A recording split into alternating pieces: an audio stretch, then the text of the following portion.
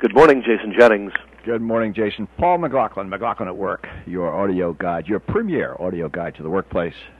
Speaking today with none other than Jason Jennings. Jason Jennings is a self-described author, speaker, and consultant.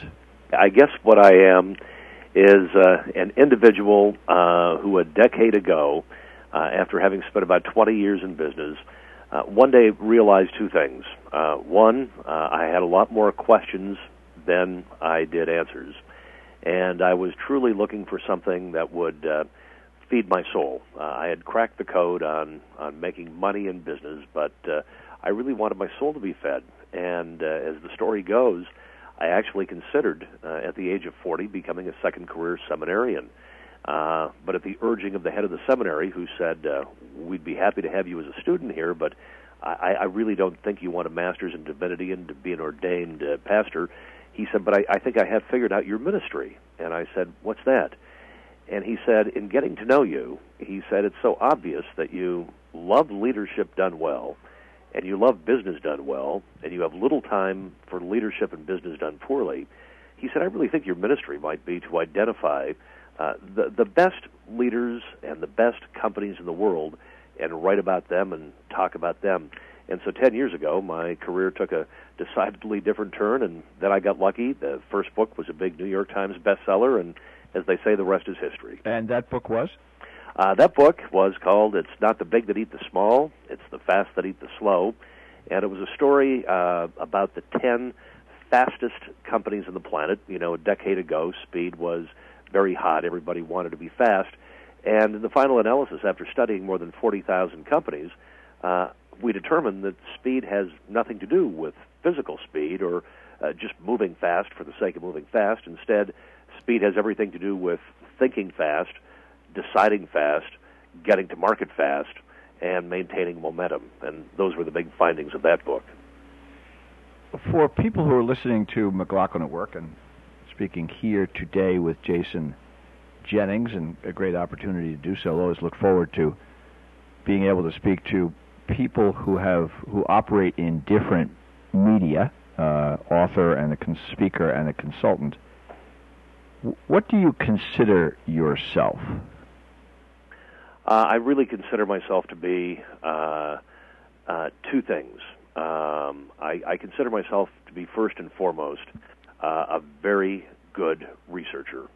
And then I'd like to think that I have the ability to take the findings and explain them in such a way that they are easily understandable and actionable by the listener.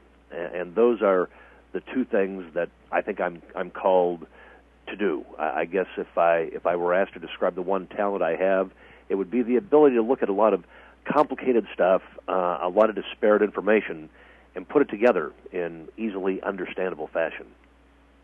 Do you think you're smart? I like self-deprecating humor, and I always make sure that I'm the butt of all of my jokes. And I, on occasion, use the phrase that I'm not the brightest bulb on the string. But because the question was asked with such sincerity, I guess I need to respond the same way. No, I am serious about it, because I think this issue about smart and wise are important questions to ask. And I think also the reason I ask it is really to see what your answer is, because in this day and age, believability is in part from experience and in presentation, but it's also a confidence in what you're saying, not Bernie Madoff notwithstanding. Right. There is a you're selling something. You're selling your research, and do you think you have a better answer? Do you do something better than others, which is why people ought to listen to you? I think I do, and let me respond to the question this way. I do about 80 speeches a year around the world. Very often those audiences are, sometimes they're 300 or 400 people, but sometimes they're 4,000 or 5,000 people. And the most fearful thing would be to stand on stage in front of thousands of people in the middle of your teaching and have somebody shout out, "He's a fraud. He's an imposter. I don't believe a word he says." and because that's always been a fear in my life, and it's a well-studied idea. The great imposter theory is what it's called, and many people suffer from it. I guess I've gone to the extreme on my research because I don't think I could survive something like that happening. I wouldn't know what to do, and so I just go the extra mile on the research because I believe that everything you talk about in a speech, everything you write in a book, people actually read books, people actually take action on what they read in books. People actually, because they're looking for answers, listen to keynote speakers. They actually take action on what they've been taught, and therefore I think that the speaker, the author, has to operate with the utmost of responsibility and caution and humility, and you've got to make sure you're rendering good advice. In response to your question, am I smart? Well, I'm smart enough, I think, to do that very well. And that's a good answer. I like that.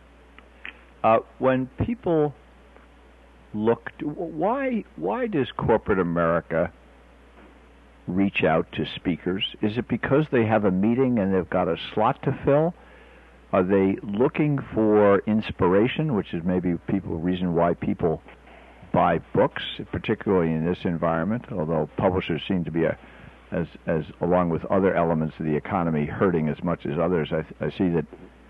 Did I understand from my friend Jack Covert over at 1-800 CEO Read, I know is a friend of yours as well, that there are something like 11,000 business books written a year? There are actually a total of about 200,000 total books published a year, and I've heard the number of books about business and leadership ranging anywhere. I've heard a low of 8, I've heard a high of 15, so I guess that number of 12 is right in the middle. As to why people hire an author or someone to speak at an event, I think sometimes they're looking for celebrity. I think sometimes they're looking for motivation. I think sometimes they're looking for information. And I believe that every group is different. I remember a few years ago, I was walking down a street with a speaking agent that books me a lot. And he had just seen a speech I did. And he said to me, God, you were so motivational today. And I kind of felt like I'd been kicked in the bum.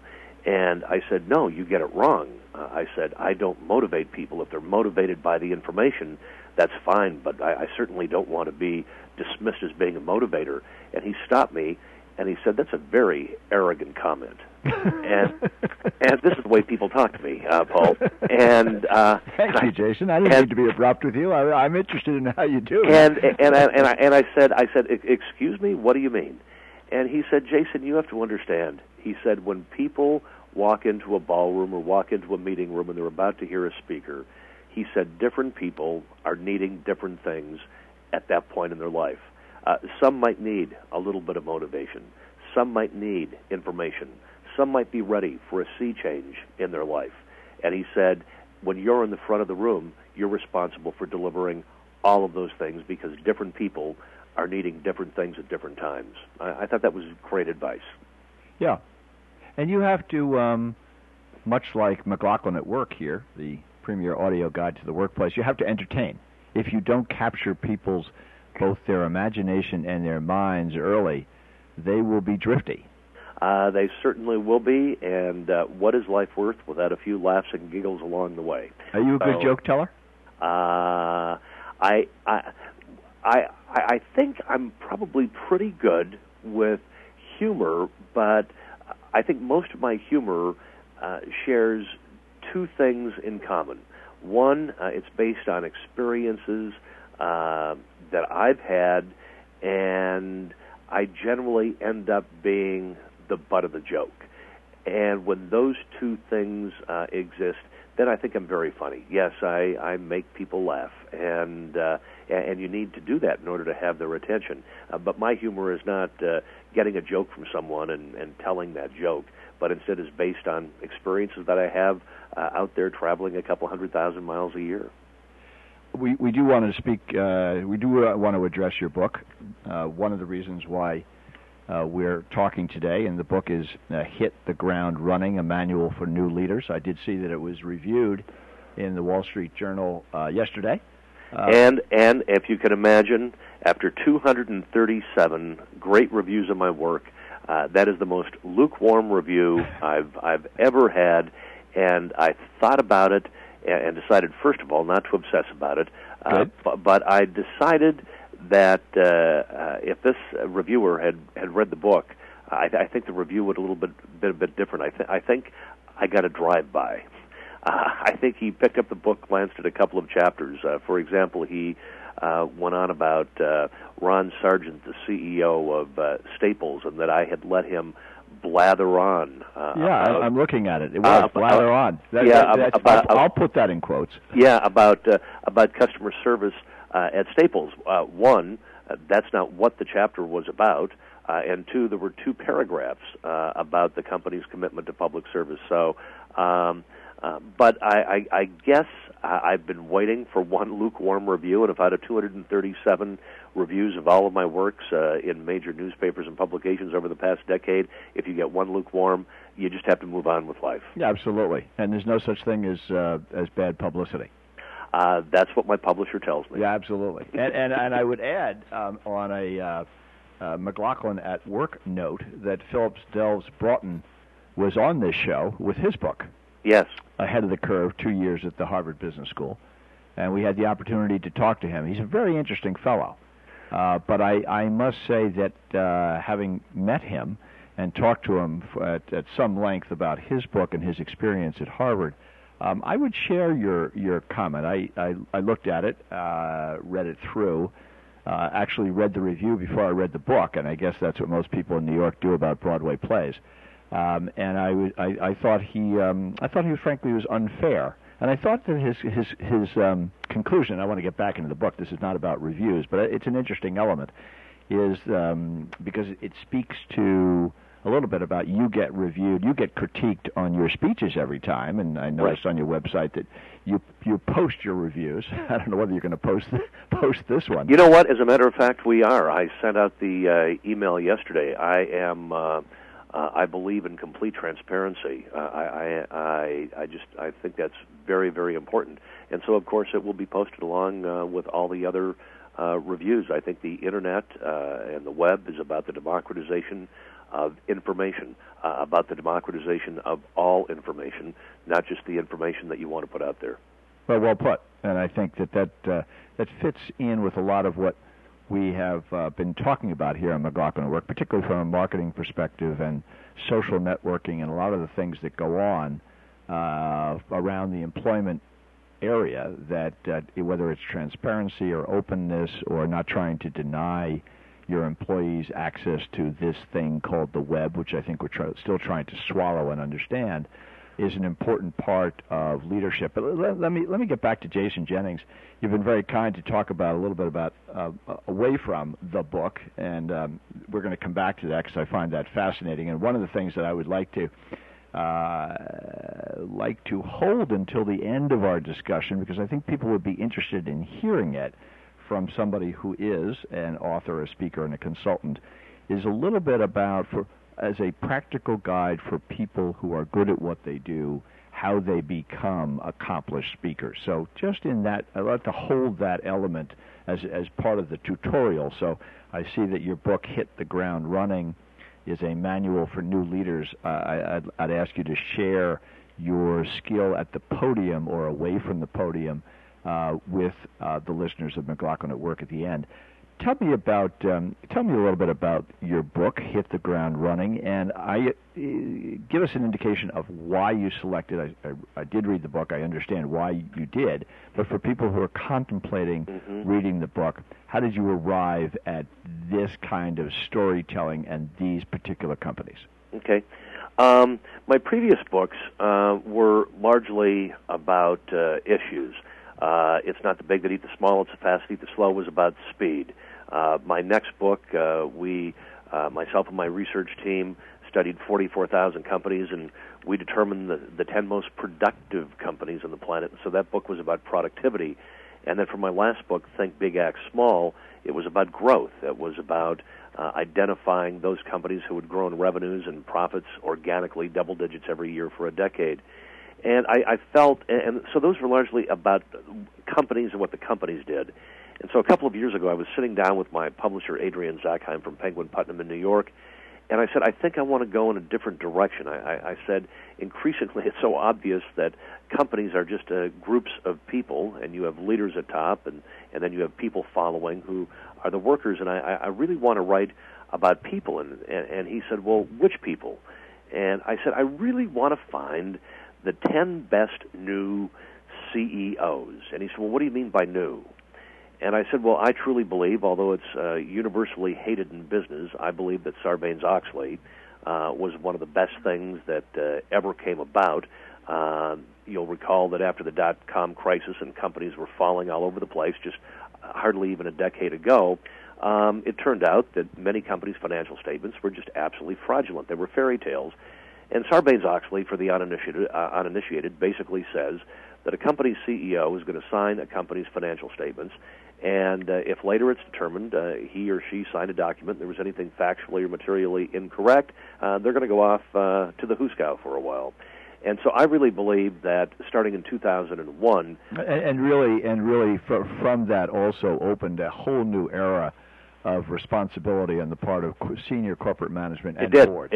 It did. In the for-profit sector, yep, and in the not-for-profit sector, even though it was not designed to do that. Yep. And so I felt for the first time you could actually compare companies' financial statements like apples to apples or oranges to oranges because they weren't fairy tales.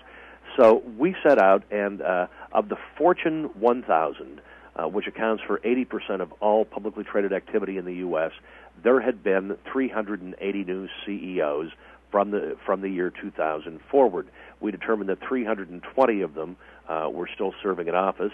We determined that 290 of them had been there at least 3 years. Our cutoff period, we felt a CEO had to be there that length of time to properly evaluate them. And then we did the calculations on which new CEOs, had created the greatest amount of economic value. The challenge in the book that I don't write about in the book was gaining access to these people. It's one thing to communicate with a company and say, we want to write about your company. Companies are generally very willing to that prospect. But we couldn't lie or misrepresent ourselves. We had to say, we want to write about your CEO. That's scary, very frightening. And it took us a year to gain access to every single one of these CEOs, and we had to jump through every hoop imaginable to gain full, unbridled access to these CEOs for the length of time we needed them. And then it was... Stop there for a second, if I may interrupt. Yeah. What was the key element that prompted them to want to speak to Jason Jennings and his research team? Well, Paul, consider this.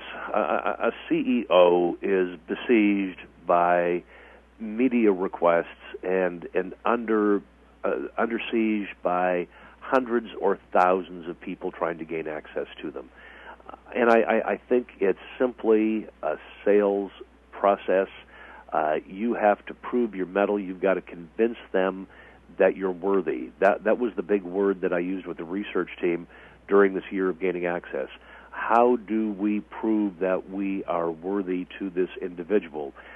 Do we prove our worthiness by my previous works? That can certainly be part of it. Can we prove our worthiness by just being dogged and determined and never giving up? That's part of it.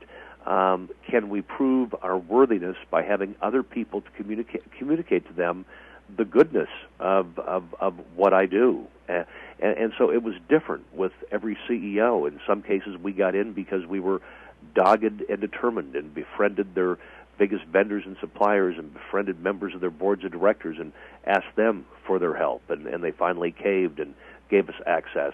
Another CEO finally called up who I had no luck getting and said, over the weekend, I read your last 3 books. I really like them. I think you will do a good job. So in that case, it was the previous works. But it was just dogged determination to gain access to these people. And there were some who said no. No, there were none that said no. No, none that said no. No, Okay. we got through to every single one of them that we determined we wanted in the book. Every single one. And did any of them put restrictions on what you could say about them after you had conducted your research? No, one of the things that I do with everybody, and I see it as a safety mechanism, and I see it as leading me to greater accuracy. When I am with a CEO, I may generate, in terms of interviews, 1,000 or 1,500 pages of transcripts. Every interview is recorded, it's transcribed, and then what I do is I send a copy of the transcript back to the CEO or back to the individual, and they have the right, if there's something that they want to black out because it's proprietary information or because they misspoke, they have the right to black that out. Now, let me suggest this.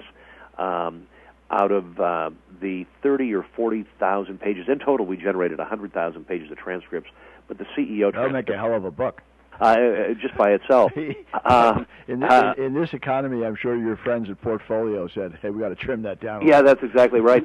And but the CEO interviews themselves were probably 30,000 pages of transcripts, I guess. We sent them out one at a time to the CEOs, and not one came back with a change.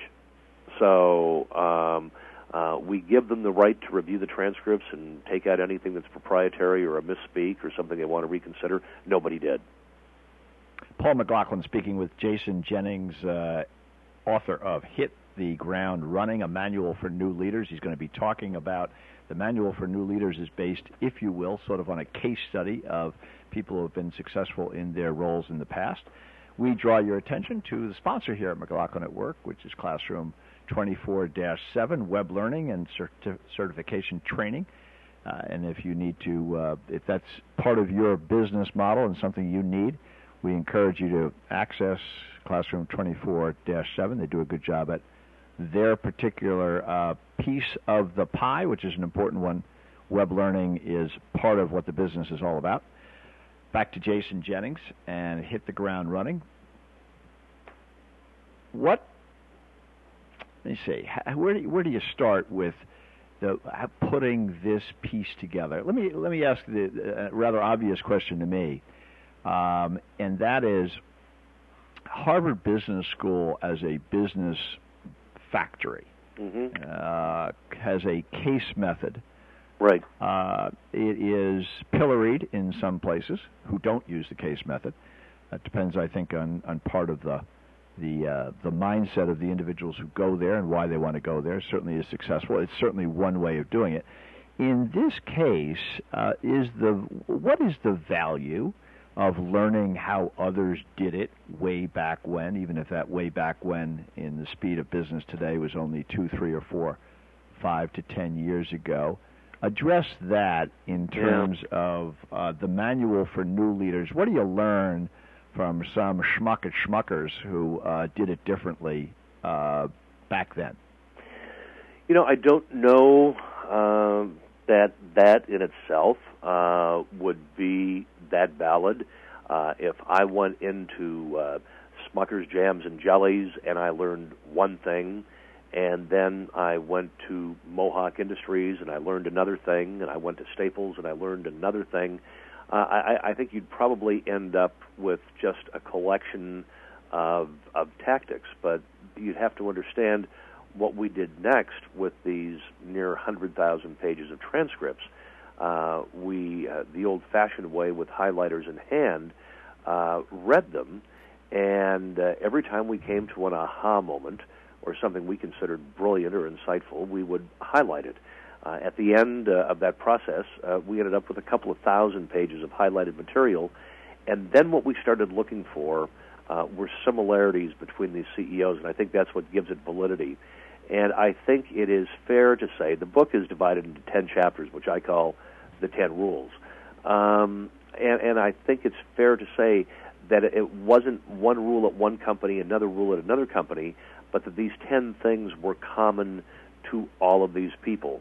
And so I think the reader has to determine for themselves the validity of the work, but if you determine the 10 CEOs, new CEOs, who created the greatest amount of economic value in the new century, and you were able to have access to the 10 things that they share in common, I would consider that to be very valid. You know, we do not have a school for CEOs. It's on-the-job training. And for people taking over as managers, supervisors, or leaders within an organization. I happen to believe, I have a different view than many people, but I believe that everything we've been taught, all the business leaders who have been our celebrated heroes in recent years, I think have now been revealed as either not having the answers or as greedy fraudsters. So I believe that we're living in a new time. I think there's a call for a new form of leadership. I think it is transparent. I think it is humble. I really think it's about stewardship. So what gives it validity? I think what gives it validity has to be measured by the reader themselves after they've read the book. But these are the 10 traits, characteristics, tactics of the 10 best new performing CEOs in the country. If I were in business, I'd sure want to know what they were. I congratulate you on one point, and maybe you can correct me on this. When I go down the list of these companies, everybody has taken some economic hits. There's nobody who has not here.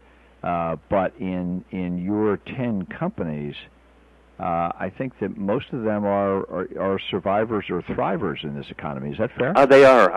Well, look, we just did the exercise about a week ago. I was kind of curious as to because they earned entry into the book because of the shareholder value they created.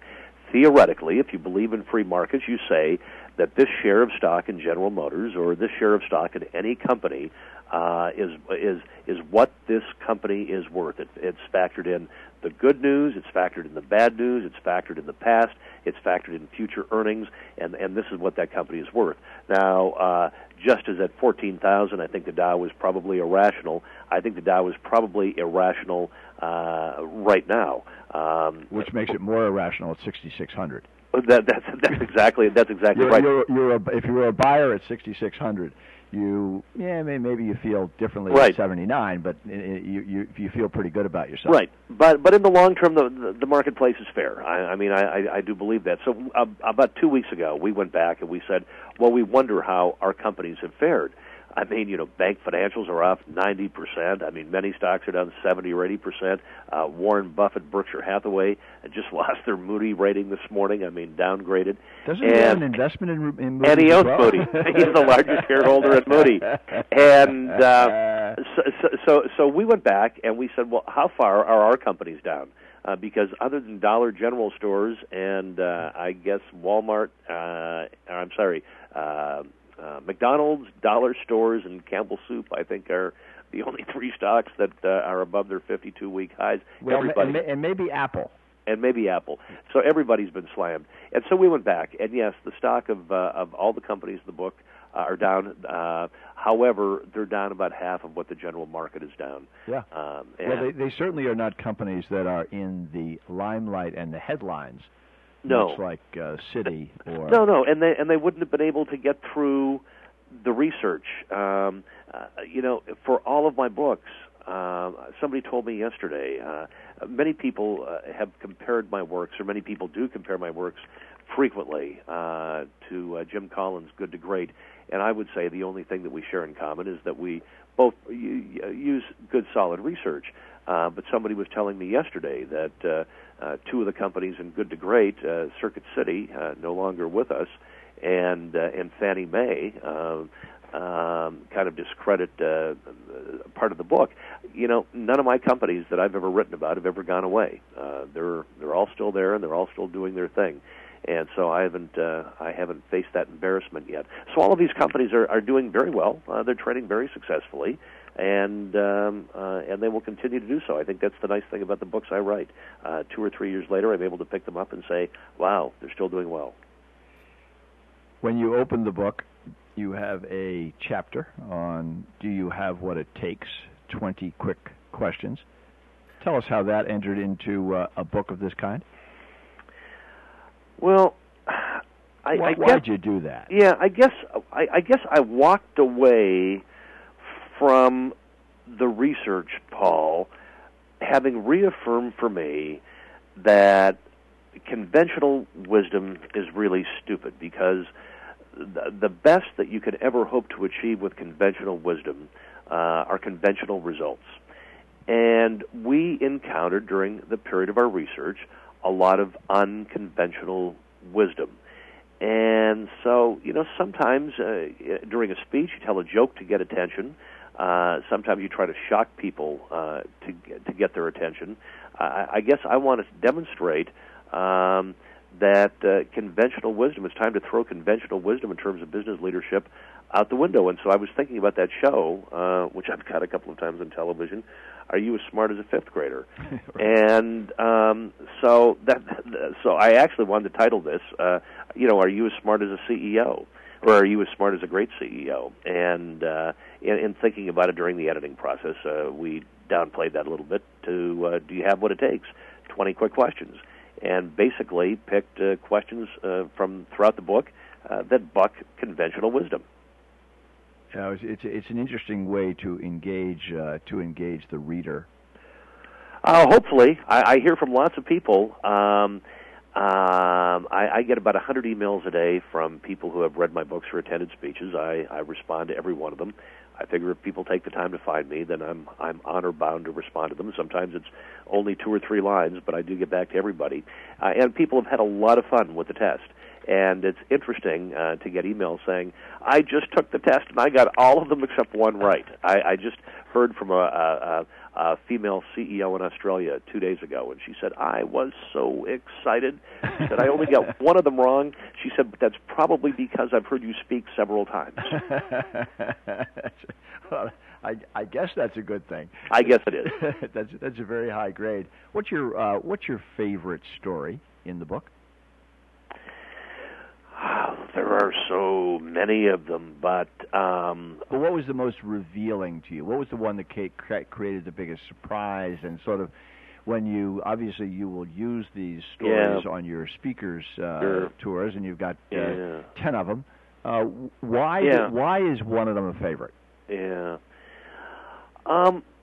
For me, I like when those eureka moments occur. That during the process of researching a book, I'm really on the go, and I don't have time to process a lot of the information, and I try very hard not to come to conclusions too early on in the process.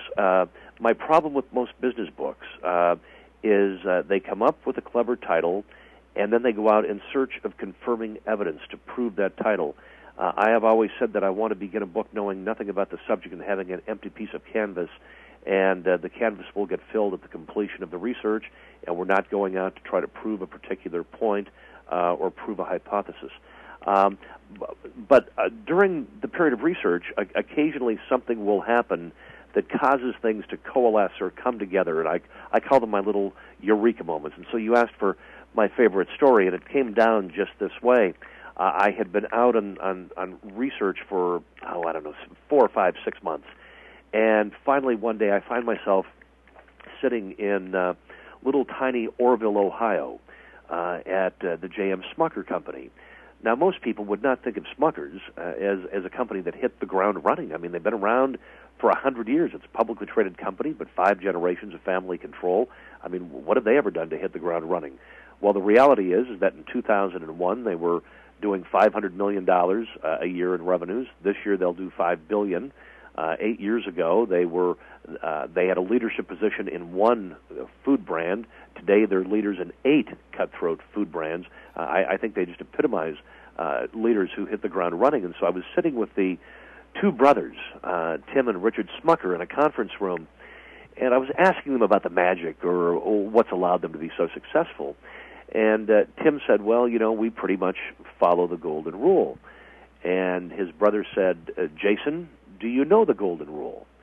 And I said, well, of course I know the golden rule. I never missed Sunday school as a kid. And they said, and you had a calling maybe to be a preacher man. Yeah, that's exactly right. And they said, well, what is the golden rule, Jason? And I said, well, the golden rule is very simple. As ye sow, so shall ye reap. And they looked at each other, and they kind of smiled, and they said, well, that's part of it. Do you know the other part? And I said, what do you mean the other part? And they said, well, that's half the golden rule, but it's not the important part. I said, well, no. The only thing I was ever taught was, as ye sow, so shall ye reap. And they said, well, you're missing the important first words. And I was sitting there thinking, what are the words that I'm missing?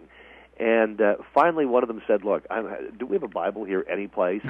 I mean, so go to the stand to see if Gideon's still around. Yeah, well, it took 5 or 10 minutes, but they finally found a Bible from downstairs someplace, and they brought it up and they turned to Galatians, and I even knew that the Golden Rule was in Galatians, and they said, "Here, read it, starting here."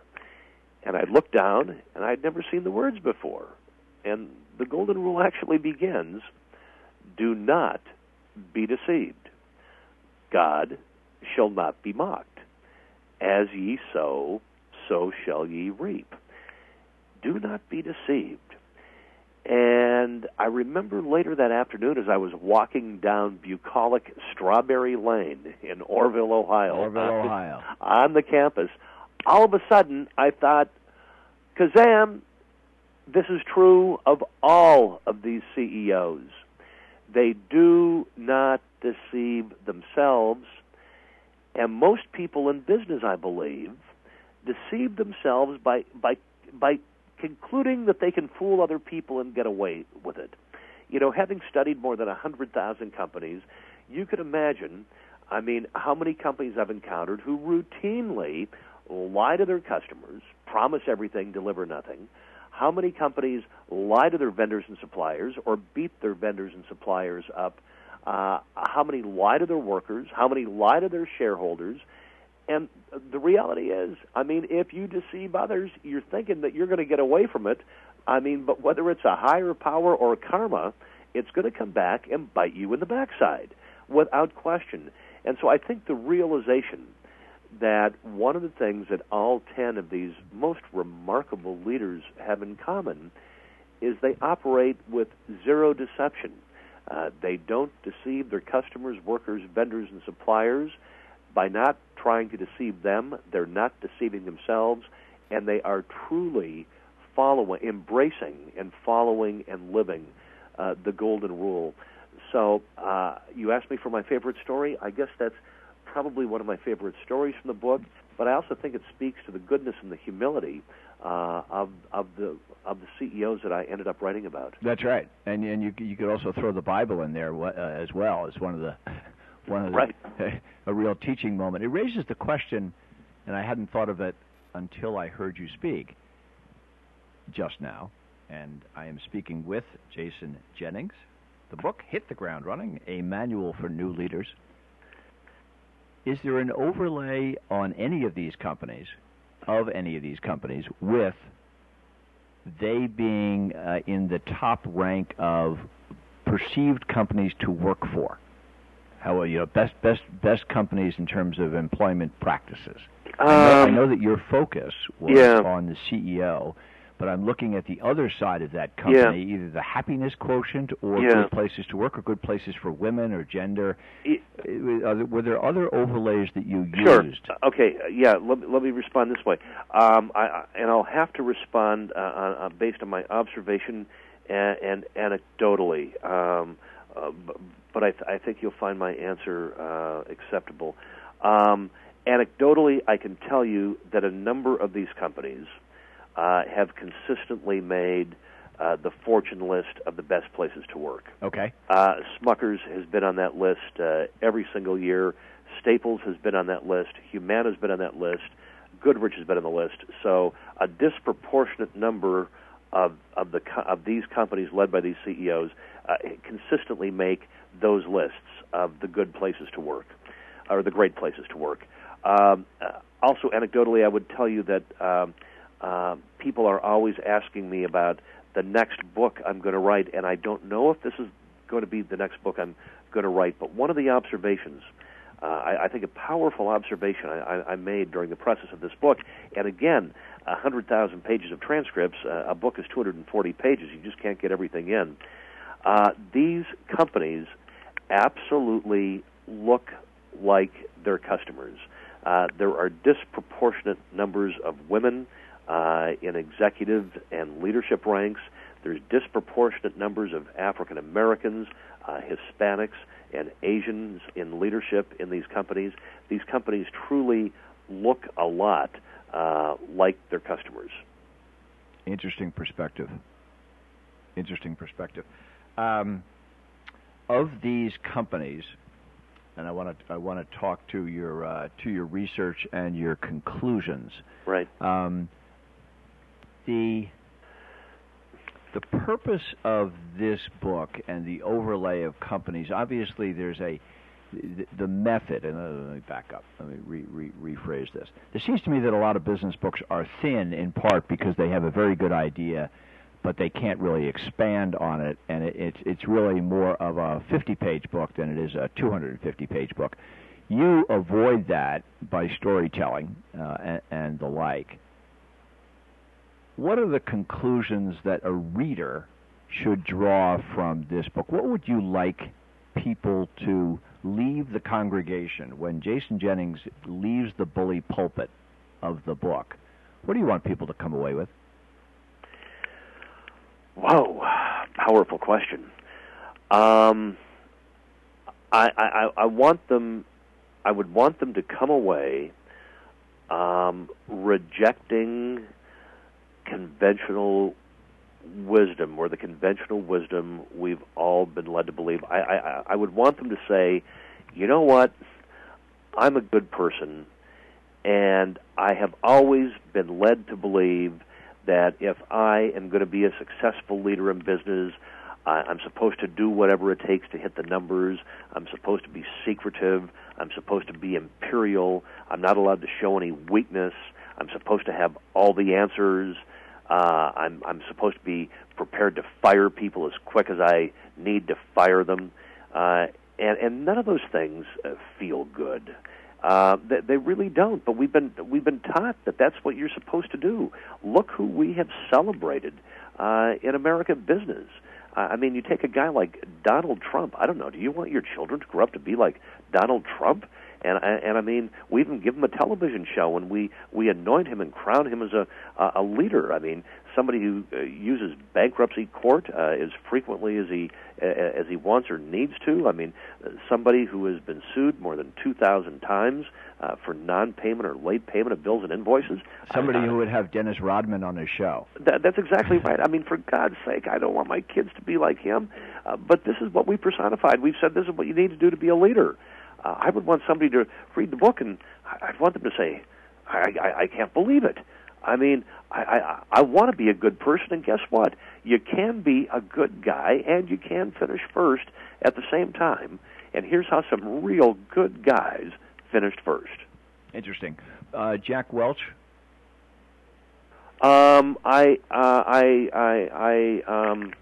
My mother taught me that if you can't say something nice about somebody, don't say anything. I would share this observation about Mr. Welch. About a decade ago, we knocked on our home and built the dream house on the same spot, and went with all GE top-of-the-line appliances, including the $8,000 refrigerator or whatever it was. Well, it turns out the refrigerator didn't work, and they had to replace it. And then a few months later, the refrigerator didn't work, and they had to replace it again. And finally, in utter frustration and getting nowhere, I actually get on the telephone with the man who runs the plant where the refrigerator is built. And I said, how can this happen for a company so committed to Six Sigma? I mean, an error-free production. How could this possibly happen? He said, that Six Sigma stuff's a load of bullshit. He said, Welch talks about that out in public. He said, but we don't really practice it here. That would be one comment I would make. Uh-huh. And then the other comment I make, I guess, would be that I want my heroes and leaders to practice what they preach in all aspects of their life, not just their business life. Amen. And I ceased being a fan of Mr.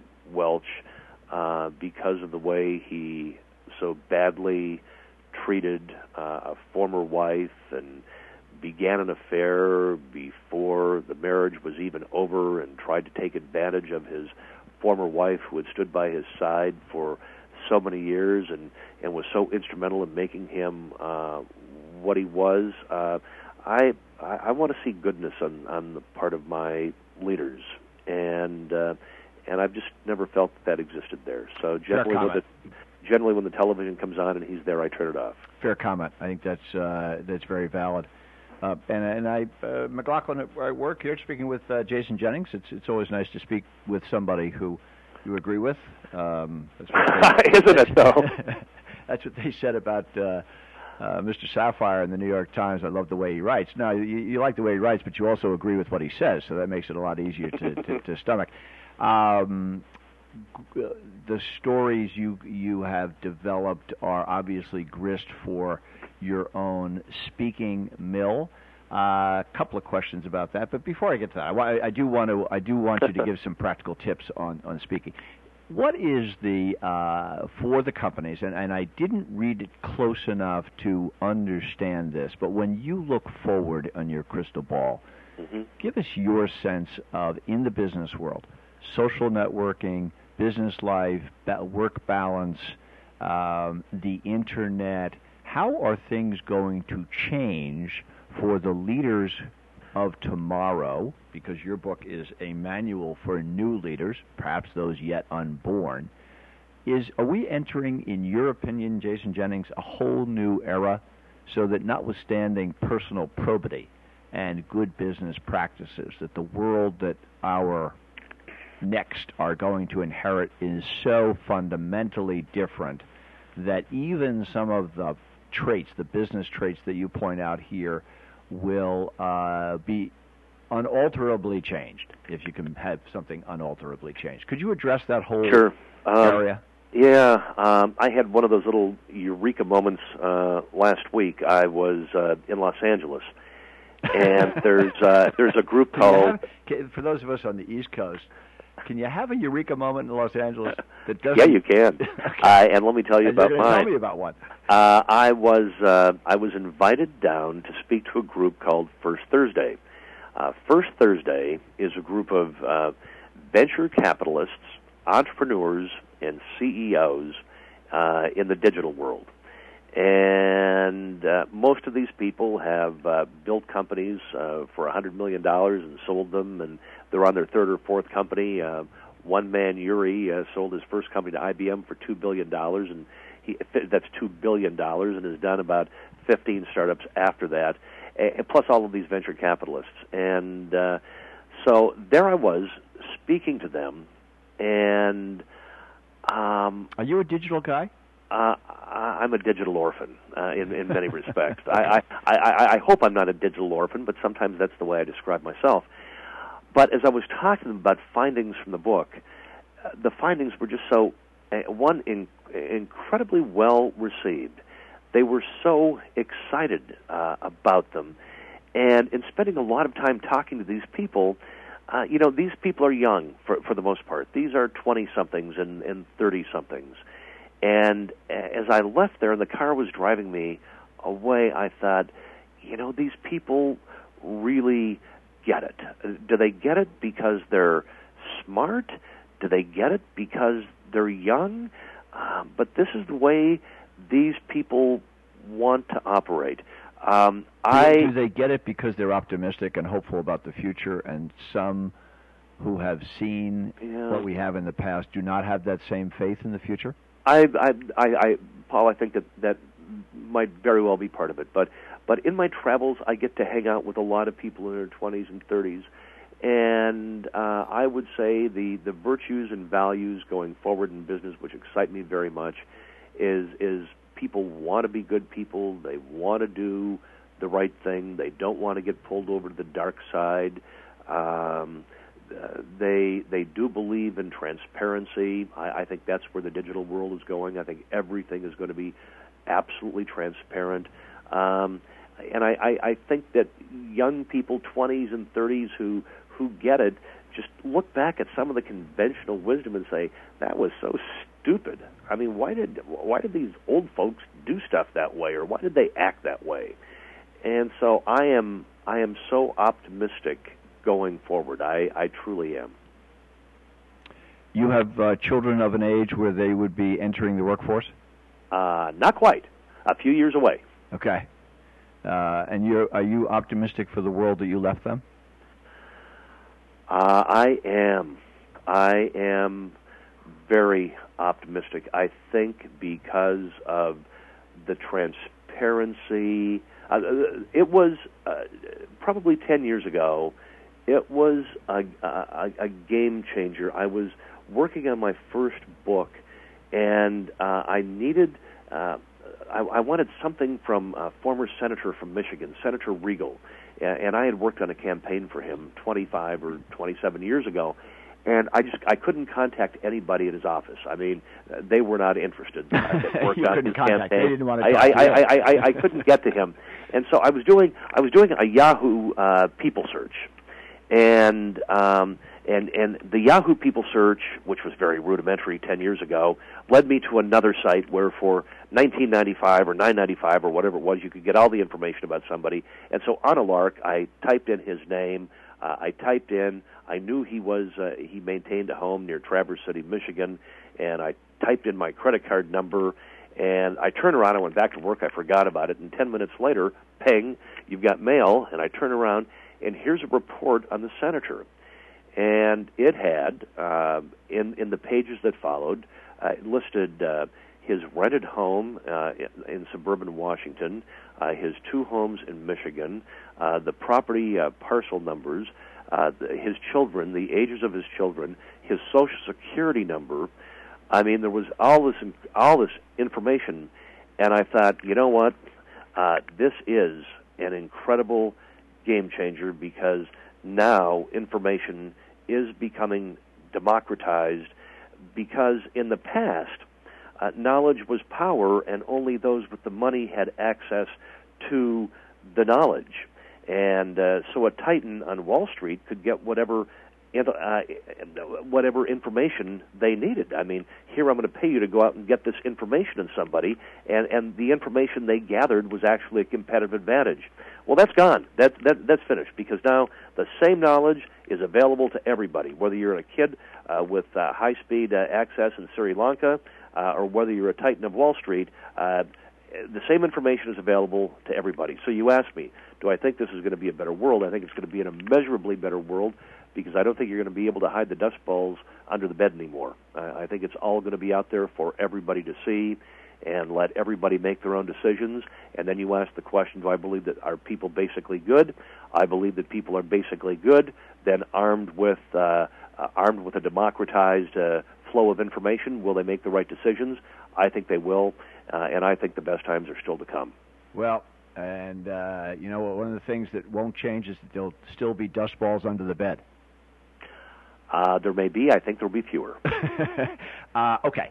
Few minutes left here with Jason Jennings. Want to for you to educate the good audience here at McLaughlin at Work. Also, looking down at Classroom 24-7. That's one way that they can go about web learning and their certification training.